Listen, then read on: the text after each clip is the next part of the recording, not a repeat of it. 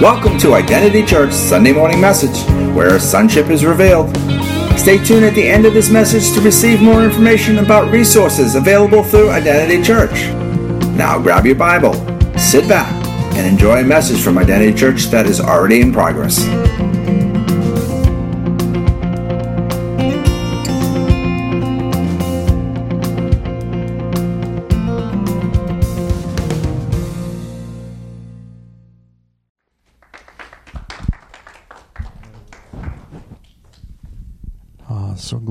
So glad to be here. If you got Bibles, I want you to get them out and go to Isaiah chapter 1. I've got a word I'm going to start out with a word I've actually never preached before. This is something specific to this house, for this moment, for this time. I've actually never preached out of this section. It's Isaiah chapter 1 and verse 26. And Identity Church, you guys are special to Tracy and I. You guys are family to us, and we are so honored to any chance I have a chance to speak into this environment, into this culture is huge because of the nature of the heart and the attitude that your pastor carries. Pastor Charlie is a man that I am honored to walk alongside of in ministry in every way, in brotherhood and in just in sonship. And Isaiah chapter 1 and verse 26, I want to read a scripture, and then I want to go back and talk a little bit about some portions before this. But in verse 26, it says this. God says to Isaiah, this is the very first prophecy that God gives Isaiah. He says this phrase. He says, I will restore your judges as at the first, and your counselors as at the beginning. I want to read this again. I will restore your judges as at the first, and your counselors as at the beginning. I want you to just kind of let that seed just kind of sit in the soil of your heart, and I'm going to tend it to it in just a second here, but would you pray with me? Father, I pray that tonight that there would be a spirit of wisdom and revelation that would come upon this house, Lord, and that every person that's watching on this video today would find themselves just aware of what you're saying in the days ahead. God, that we would know that moving forward, that our posture as leaders is to be servants, that our posture as ones with authority is to walk in humility. Father, I pray that you would position and poise the body of Christ to step into the next days with a fresh revelation of your grace and your goodness. And God, may we have an overfilling of compassion, and like overfilling like we can't contain anymore. We have to give it away. So God, give us just an overfilling of compassion in Jesus' name. Amen. This scripture stood out to me when I was praying about what to give here at Identity. The scripture just jumped out to me, and I felt like it wasn't just the word for this house, it was a word for this nation. So this is more than just a local word. This is a corporate word for the body of Christ. When he says in Isaiah chapter 1, verse 26, I will restore your judges at the first, there's an interesting reality that Israel had stepped into that was contrary to God's purpose. God never wanted Israel to have a king. Right. Never did. It's not that God was against human government or against human authority. God was absolutely for this. Delegated authority to humanity was always the way that God wanted us to govern. He wanted us to be able to govern ourselves. But the idea of judges was that judges arose from within the people, from among the people. They lived among the people. They worked among the people. They were one of the people that was appointed to make the decision, to be the one with whom the buck stopped. They worked together with the prophetic voices in order to be able to somehow know what the word of the Lord was in that day. But Israel looked around and they were like, hey, these other nations have something called a king. It was a person who did the exact same thing. They governed and they exercised authority, but they did it differently. The king became a cultural icon to the point that they became idolized. And the minute that a person that was just meant to literally serve in leading, in other words, lead by serving, became high and lifted up, seated on a throne, and became a cultural icon, that was the point at which God said, this is not the way this works here. It's not the way this is supposed to work. It's not that God has ever been against human government. He's against us idolizing people. Doesn't matter who they are. I don't care how anointed they are. And this is, I think, one of the things that the body of Christ has got to get past, and that is this: idolizing human beings on the basis of their position or their anointing.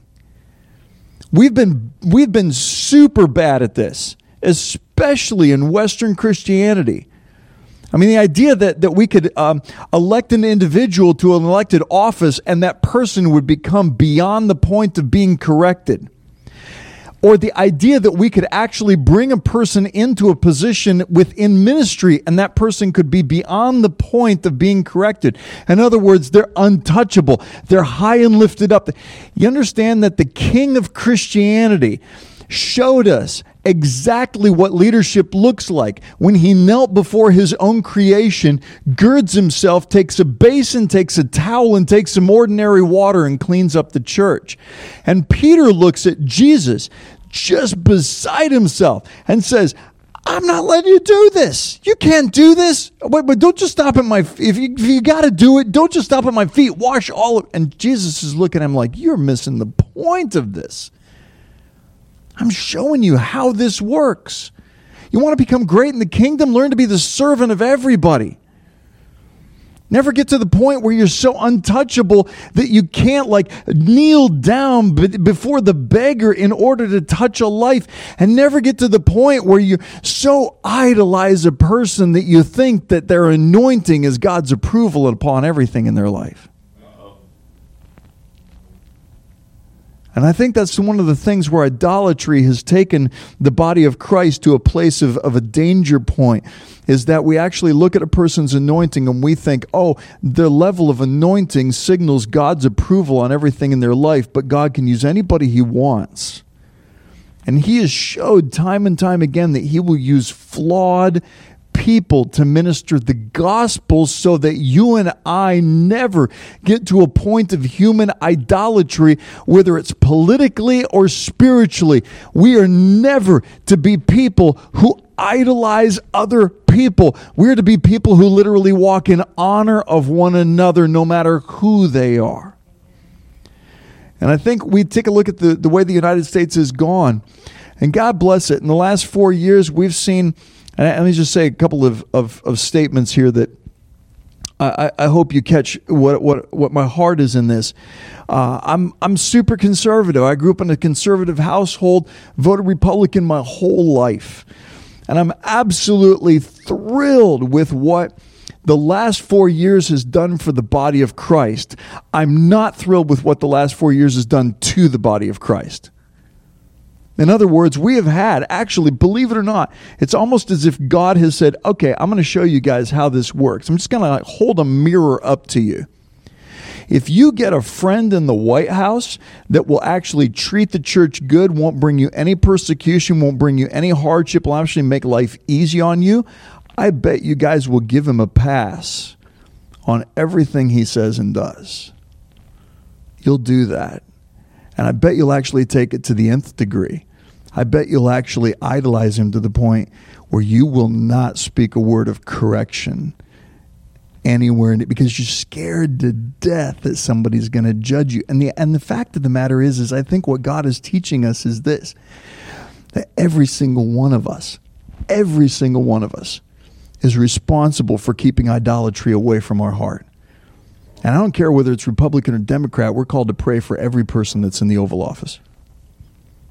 Every one of them. This one thing I've learned years ago, I was in Maine, and I'm walking through Colby College in Waterville, Maine. Is that the name of the town? I'm walking by Colby College, and out the side door pops Joe Biden, of all things. I don't know if I've sent you this video or not. I'll remember to do it. Joe Biden just pops out the side door, and he's got a Secret Service guy with him. And I turn around, and literally standing from here to this podium is Joe Biden. And I stop and go, Mr. Biden? And he goes, My car's supposed to be here. Our SUV is supposed to be here. And the security guy's like, where's the SUV? He had just come from giving a speech at the college and was jumping in an SUV to head to the airport. But they were at the wrong entrance. So he and I had about 2 minutes to have a banter back and forth, and it was really simple. Who'd you vote for in the last election? And I told him. Anyway, he wasn't happy about that, but we had a quick laugh, and it was super simple, and it was an easy conversation. Next thing I know, here comes the SUV. I snap a video of him as he's like walking away, and the funniest thing is I didn't so much care about this guy. I thought he's a vice president. It's a token president. It's a token job. Doesn't really mean anything. Not only that, but he's on the way out. Trump's in office, and this guy's career's over. And I felt the Holy Spirit say to me, I want you to pray for Joe Biden. And I thought, why? You know, interesting when the Holy Spirit tells you to pray for somebody and you say, why? And what I began to realize, and actually in this last election, what I realized is God was beginning to work on my heart. Now, I'm not going to mention anything about whether or not I think there was any fraud or anything like that in the election. I don't want to mess around with that stuff. What I'm saying is this. Every one of us is called. Every one of us is called to stay kingdom-minded and kingdom-focused in no matter what the stakes are, what's going on in this world. We are to stay kingdom-minded and kingdom-focused. I don't care who's in the Oval Office and who's in the White House. Wait. I heard words that said that Donald Trump was going to win the presidency. I absolutely heard words that said so. What was the problem? Were these false prophets? No, I don't believe so. A lot of these guys were actually dear friends of mine. A lot of these guys that said, and I never felt led to give any word on this subject, but a lot of guys that said this were dear friends of mine. And this is what came out, I think, when people got up and they felt like they heard the word of the Lord, the heart of God, that this guy's a friend of the church, and we need to push him forward. And this is what they said. He's going to win 4 more years. We've heard the word of the Lord. Well, maybe they heard the heart of God for the intention of what he wanted. You say, well, couldn't God force the issue? Well, he could, but here's the thing about the word of God. God's words create worlds, but he will not use, or we'll say misuse, the power of his word to break your will. He will ultimately invite you by the power of his word to come into alignment with his heart and his will so that you and I can actually walk forward and in alignment establish what he has decreed and spoken. There's a difference between a prophetic promise and a prophetic decree. A prophetic promise doesn't need a vote. Jesus is coming back. Nobody gets a vote on that. Everybody's just going to happen, right? That's just an absolute reality. When God issues a prophetic promise, nobody gets a vote on it. It's an absolute word of fact. When God issues a prophetic decree, it's like this. It's the heart of a king through a prophet or through a messenger expressing the will, the desire, or the heart of the king, but it requires human agreement to establish the will of the king's heart in the land. And there's a lot. In Isaiah, as we're going to read tonight, there's a lot of times where God actually releases his heart over people and says, you got choices here in the matter. You choose this is going to happen. You choose that's going to happen. And if we sit back and go, wait, just tell us what's going to happen. Don't tell us we have any responsibility in the matter. Just tell us what's going to happen. And that way we can just go ahead and do life and go along for the ride. And I think a lot of, I would say, Facebook prophets these days had a tendency to get a sense of the king's heart and released it as a prophetic promise when it's actually a decree that invites responsibility. You say, what's the difference? In the Old Testament, the kings were chosen by God, who spoke through a prophet who declared into the land, this is God's choice. They poured the oil, they declared the word, boom, it's God's choice. It's a done deal. Everybody else, they don't get a vote in the matter. The king is going to be in charge. That's the way it worked. In this land, prophets don't pick kings. We have a republic democracy. And so the Democratic Republic, whatever you want to call it. And so every one of us gets a vote. And so when somebody got up in front of a crowd and said, hey, Donald Trump's going to be president for the next 4 years, I got a word from the Lord that this is going to happen, it implied to people who were given a right that they didn't have a responsibility. And I think a lot of people just kind of went, oh, it means no matter what I do, this is going to happen. So people didn't differentiate between the heart of the king toward a matter versus the absolute will of God that is absolutely going to take place. In a republic democracy here, God would actually have to reach down, grab a hold of the hearts of half of the country and say, you know what, you're not going to vote that way, you're going to vote the other way. And I don't find in the scripture where God goes down and controls our will. What he does is he uses his word that creates worlds to invite us to align by choice our will with his heart. And if we don't do it and take action upon that alignment, his will isn't done. That's why Jesus told us to pray, let your kingdom come, let your will be done. The kingdom come is the promise of God. His will done is our alignment with that promise so that through us we become a living conduit for that kingdom to actually manifest in the earth. But it requires you and I to actually take and actually align our hearts with his. To hear the desires, to catch the desires on the king's heart and align our heart with his. And I would say in the last 4 years, I've watched God use the most unlikely person to expose the church's bent toward idolizing a man. And I think it's almost as if God looked and said, if you guys can lay down your idolatry, you can have what you're asking for. But if you can't, you're going to find yourself back to square one all over again. Whether it's preachers or politicians, we got to come to the end of our idolatry. We got to come to the end of our idolizing of a human being. And then God says to Isaiah, he says, I'm going to restore to you, thanks Charlie, I'm going to restore to you judges as I did at the first. In other words, human government continues. But you got to see that we are meant to lead by serving. We're meant to lead by actually washing the feet of another. We're meant to lead by going low. And sometimes when we miss the point of why we even do this thing as church, God comes to us and gives us a gigantic reset. In Isaiah chapter 1, I want you to go with me all the way back to verse 10. And I want to give you 3 parts of this message that is probably one of the weirdest messages I think any prophet could ever give. Isaiah, by the way, is called a miniature Bible because it contains the exact same amount of chapters as there are books in the Bible.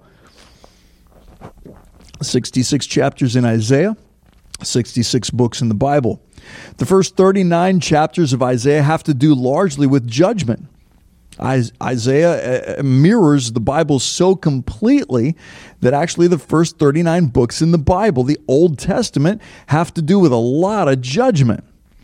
But the last 27 chapters of Isaiah change their tone to where it's speaking through a new covenant perspective in a past tense. For example, it's talking about things from our perspective. Isaiah 53 is a great example.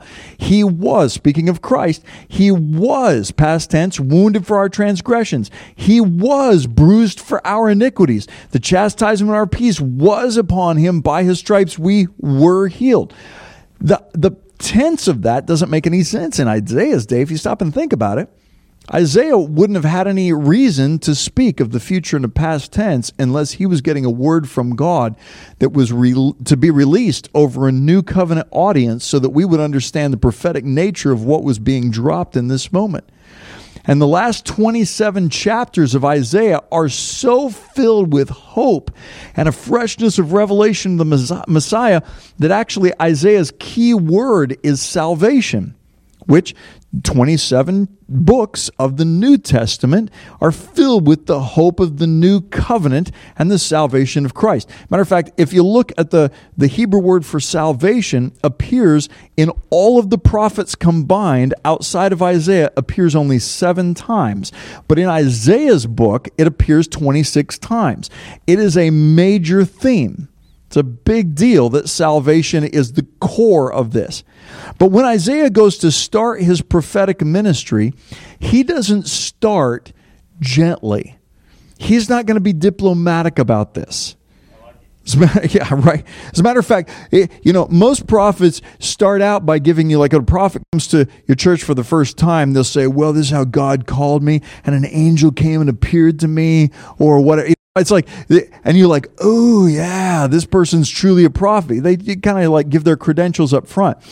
God's not going to let Isaiah give his credentials until the 6th chapter. But Isaiah's very first prophecy, and I don't want to go into the whole thing because we'll be here all night. I'm going to start in verse 10. This is Isaiah, the son of a guy named Amos, by the way. Amos' brother was a king, so Isaiah is royalty from the get-go. He already knows what it's like to speak with authority, and he's going to throw his reputation under the bus from the start. And this is what he says to Jerusalem. Verse 10, hear the word of the Lord, you rulers of Sodom. Give ear to the instruction of our God, you people of Gomorrah. Okay, let's stop just right there. You already get, Isaiah is not winning a popularity contest here. There is nothing about Isaiah that has any reputation left once he gets done with his first prophetic word. Stop and think about it. You're called to be a prophet, and God says, okay, here's your first word to the people. You're going to make them all mad. They're going to hate you just right off the bat. Here's the thing. When the word of God hits your life, you got to get to the point where you're completely unconcerned about your reputation.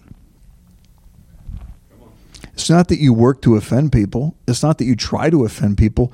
When you're following the will of God, you don't have to try to offend people. You just automatically will. It's just a gift. You just will. It's part of the grace upon your life.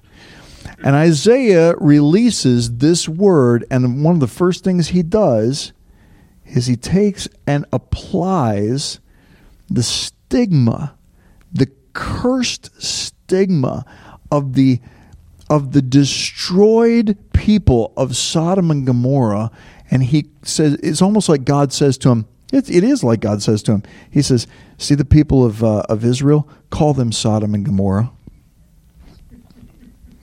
Not the way to start a prophetic ministry and be popular.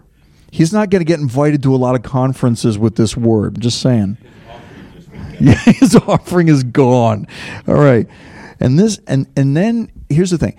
And as I'm setting up this next part, keep in mind, God had instituted temple worship around a certain set of protocols. These guys didn't make this stuff up. You go back to Genesis 19 on, and you see through the story of God's in introduction of the law and temple worship, God is giving these people things to do in order to deal with the sin issue in their life.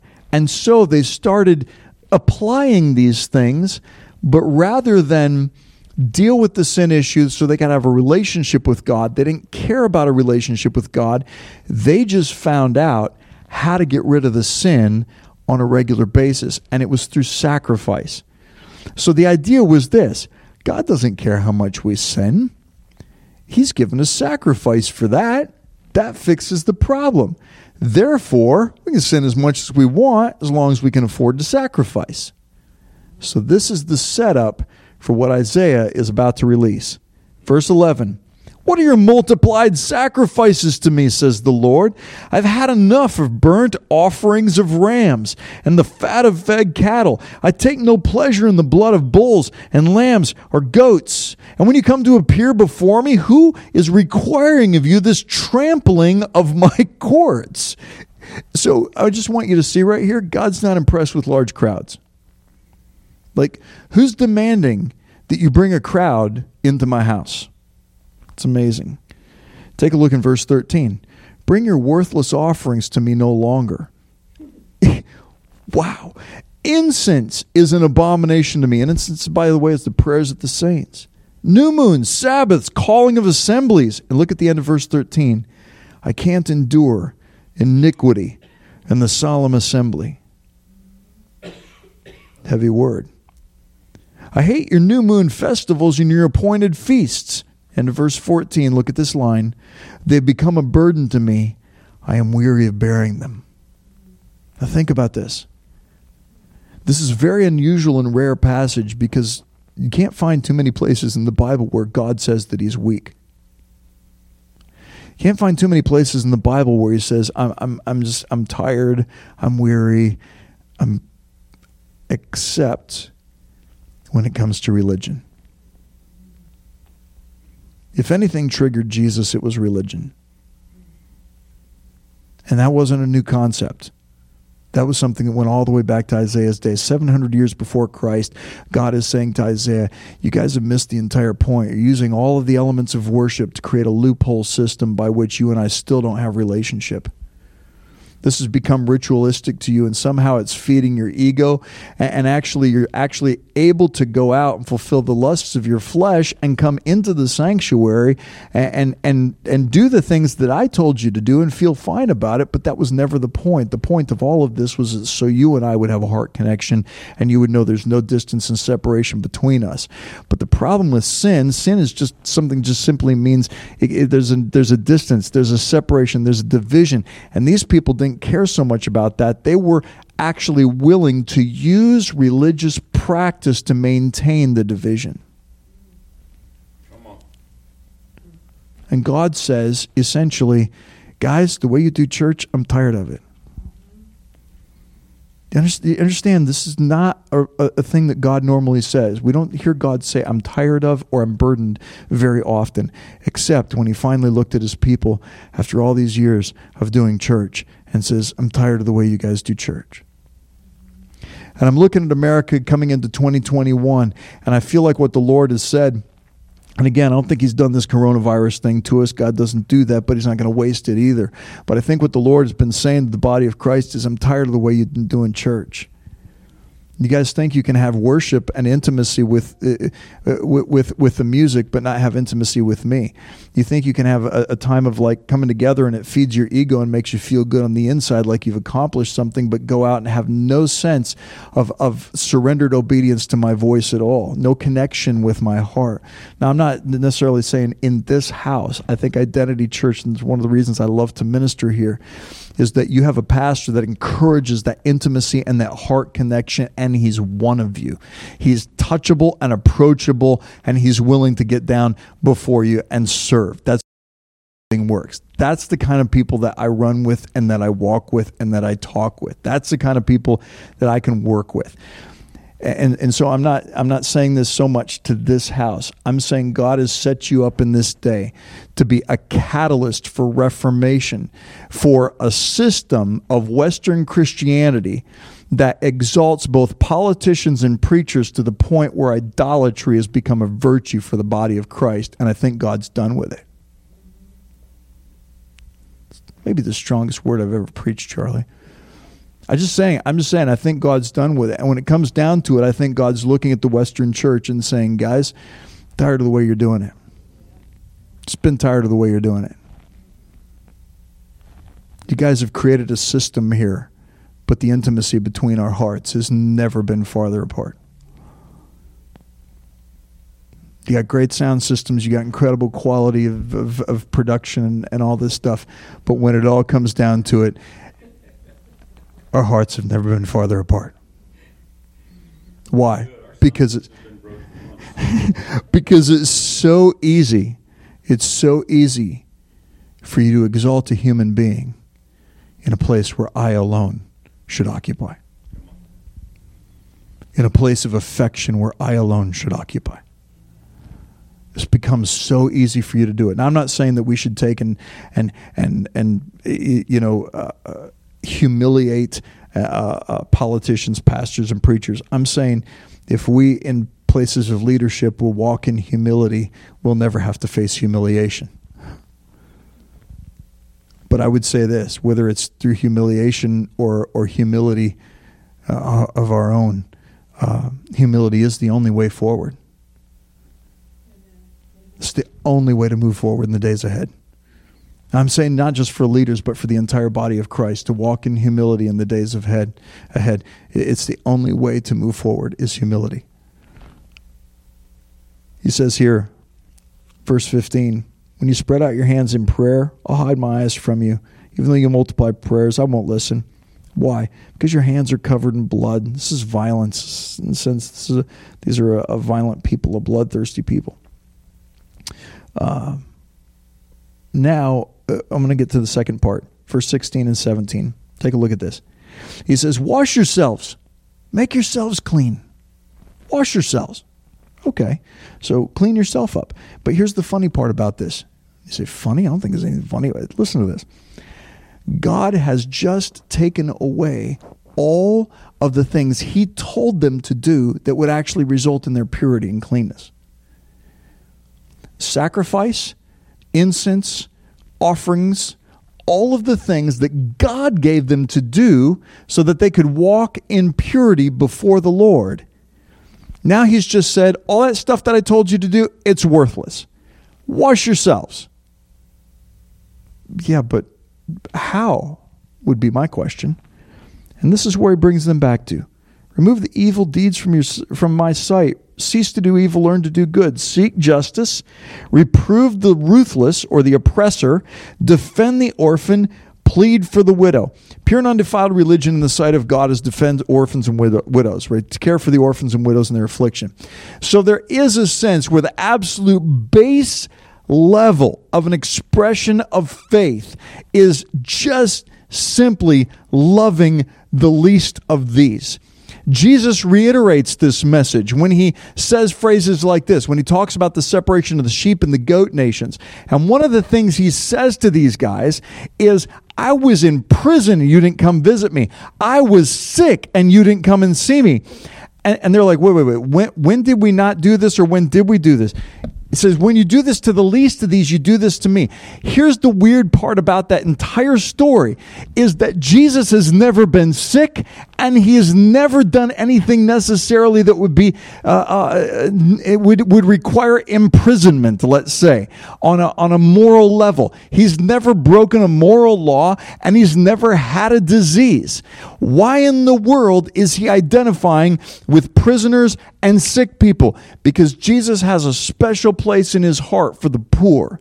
He has a special place in his heart for those who have actually lost their identity and become so broken on the wheels of living that they're sitting in a jail cell, and Jesus goes, that's me.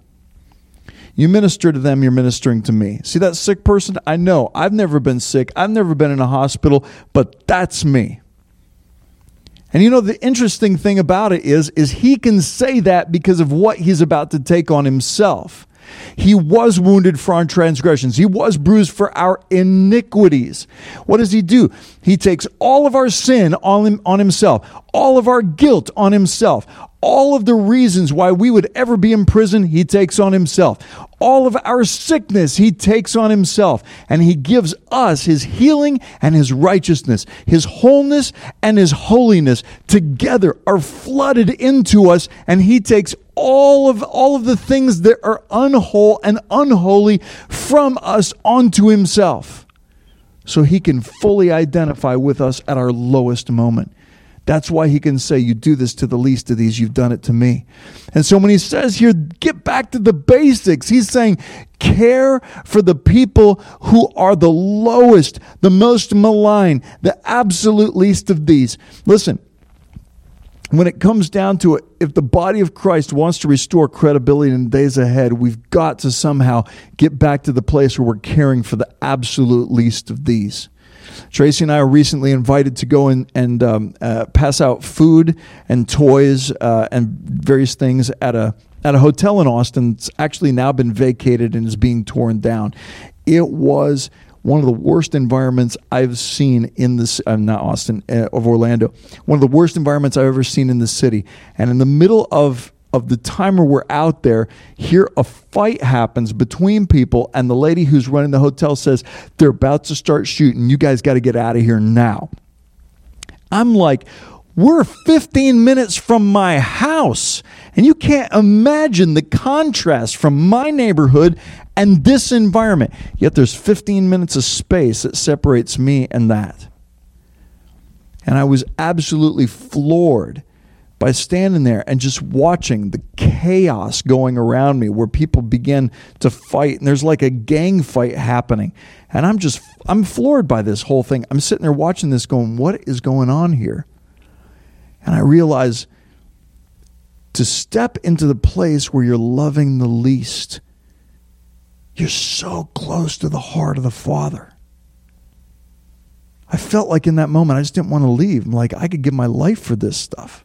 I'd give my life for this moment. I'll retreat to the comforts of my world. But I feel like there's something where I'm so close to the heart of the Father, when I'm standing around with people who have completely lost their way, who have no idea who they are anymore, who've lost hope.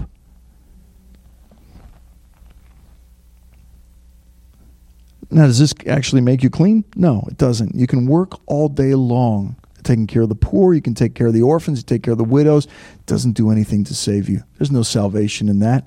It's just works. That's just works. And it's good works. And you and I were created for good works. But that's not the point here.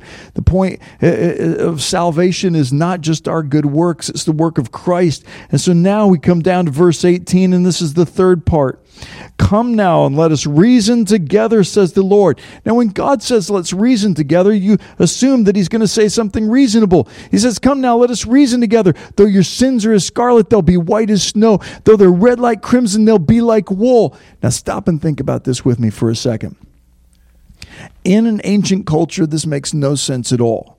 Because to get something scarlet or crimson, you had to be wealthy enough to afford the cuttlefish that would actually create the dye that would actually dye something that color. And once you got something actually red, like crimson or scarlet, if you decided, I don't want that to be red anymore, I'd like it to be white, you have no options. There's no bleach. There is nothing that is going to turn that red garment back to white again. You might get it lighter red, maybe a shade of pink, but you're never going to get it white. So in an ancient culture, for God to come and say, see that garment that's red, it's going to be white. It's a very unreasonable thing for God to say.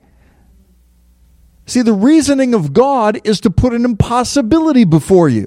It's the humor of God to invite reason into a battle it cannot win. So God says here, I want you to see this three-part message here. Everything that you guys are doing in church to try to somehow boost your ego and make yourselves feel important and worthy and save yourselves, it doesn't work. I don't like the way you do church. That's part one. Part two, why don't you try to save yourself? Wash yourself. Do as many good works as you can. It's a good place to start, but is it going to actually work? No, it's not. Part three, let me tell you something reasonable. Your sins are scarlet, they're going to be white. That's an impossibility. So God takes away all of their religious trappings, and now he gives them an impossible task, try to make yourself clean, and then he gives them an impossible promise. The sins that are impossible to deal with, unimaginably dark, actually, they're going to be dealt with. And now, in Isaiah's first prophecy, Israel is left with a very head-scratching situation. We've lost all of our religious tools. We have no means of working enough to make ourselves pure. But you tell us that the impossible actually is going to happen.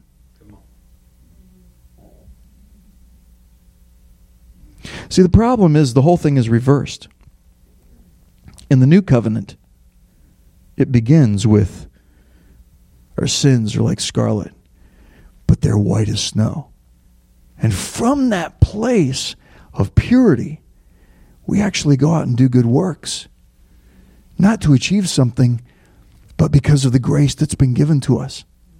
And then when we come together to worship, our worship is purely from a place of adoration and love for this one who has already saved us. We're not worshiping to try to achieve anything. We're worshiping because of what has been graced upon us and given to us. So Isaiah gives us a pattern that the new covenant will actually reverse. It begins with him taking our sins and dealing with them. Verse 19, and he says this, and here we have the crossroads moment. You consent and obey, you eat the best of the land. You refuse and rebel, you'll be devoured by the sword. The mouth of the Lord has spoken, and the word of the Lord goes on. And here's the thing I believe we're coming back to in 2021. The simplicity of the starting line. Though your sins are like scarlet, they'll be white as snow. How does that even happen? Because of the grace of Christ. I have no reason to ever stand up and preach a single message in my entire life except for the grace of Christ alone. That's it. That's it. None of us have anything that we can do for God apart from just resting in our reconciled union with the Father because of what Christ has done. And from that posture, we can absolutely be at perfect peace. And now, the overflow of love means that pouring out good works from our lives isn't a drudgery. It's a pleasure. We live life in an overflow of grace when we see what's been poured into us. Then what gets poured out of us just becomes natural. And then from that point, when we come together as the body of Christ, it's not about our rituals. It's not about the songs or even the things we do or the flags or the shofars or any of the stuff that we do. All of that's beautiful, but it comes out of a heart of expression. Just a heart of expression that says, God, I just want to give you this in this moment. This is my life. This is my love poured out for you, not to achieve anything, but because of what you've done for me.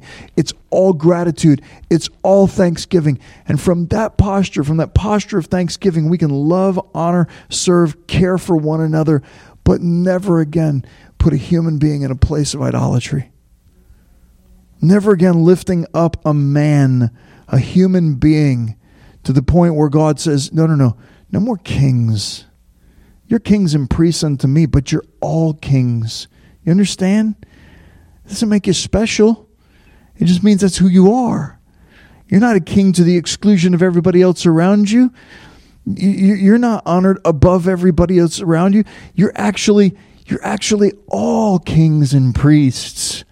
It's like the father that says to his kids, "You're all my favorite," and you're like, I want to be more special than them.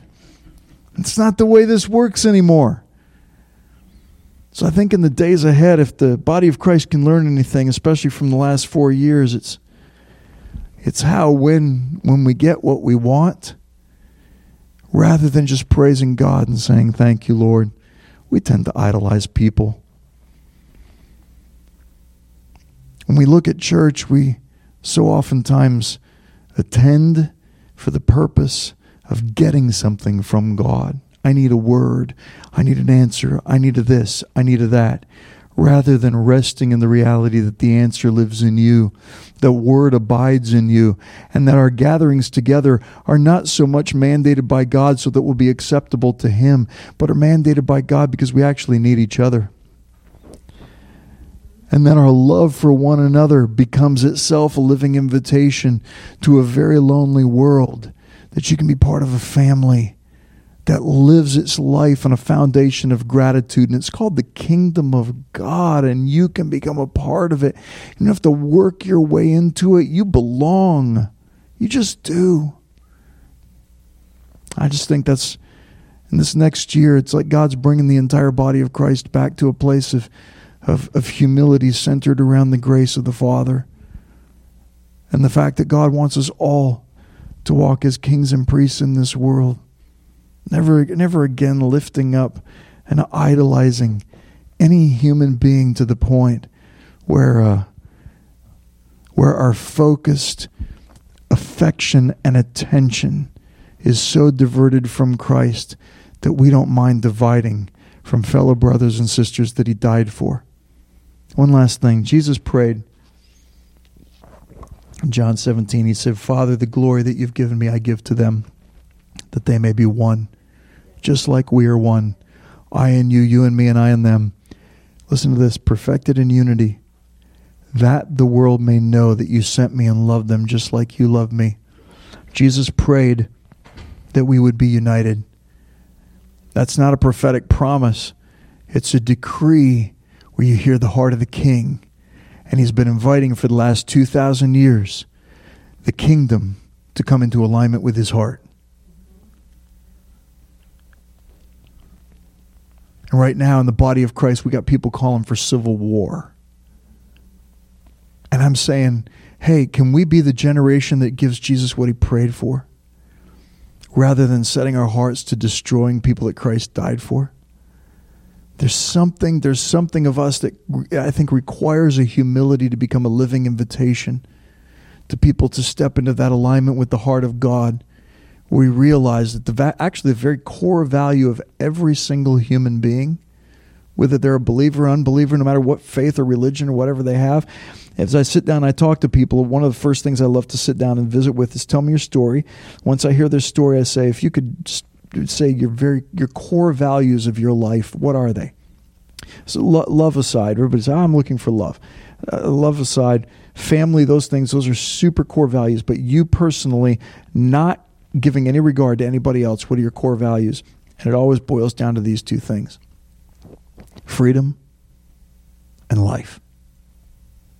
Freedom and life. People don't want to be controlled, and they want to live abundantly. And I say, hey, look, Jesus came to set us free, and he came to give us life more abundantly.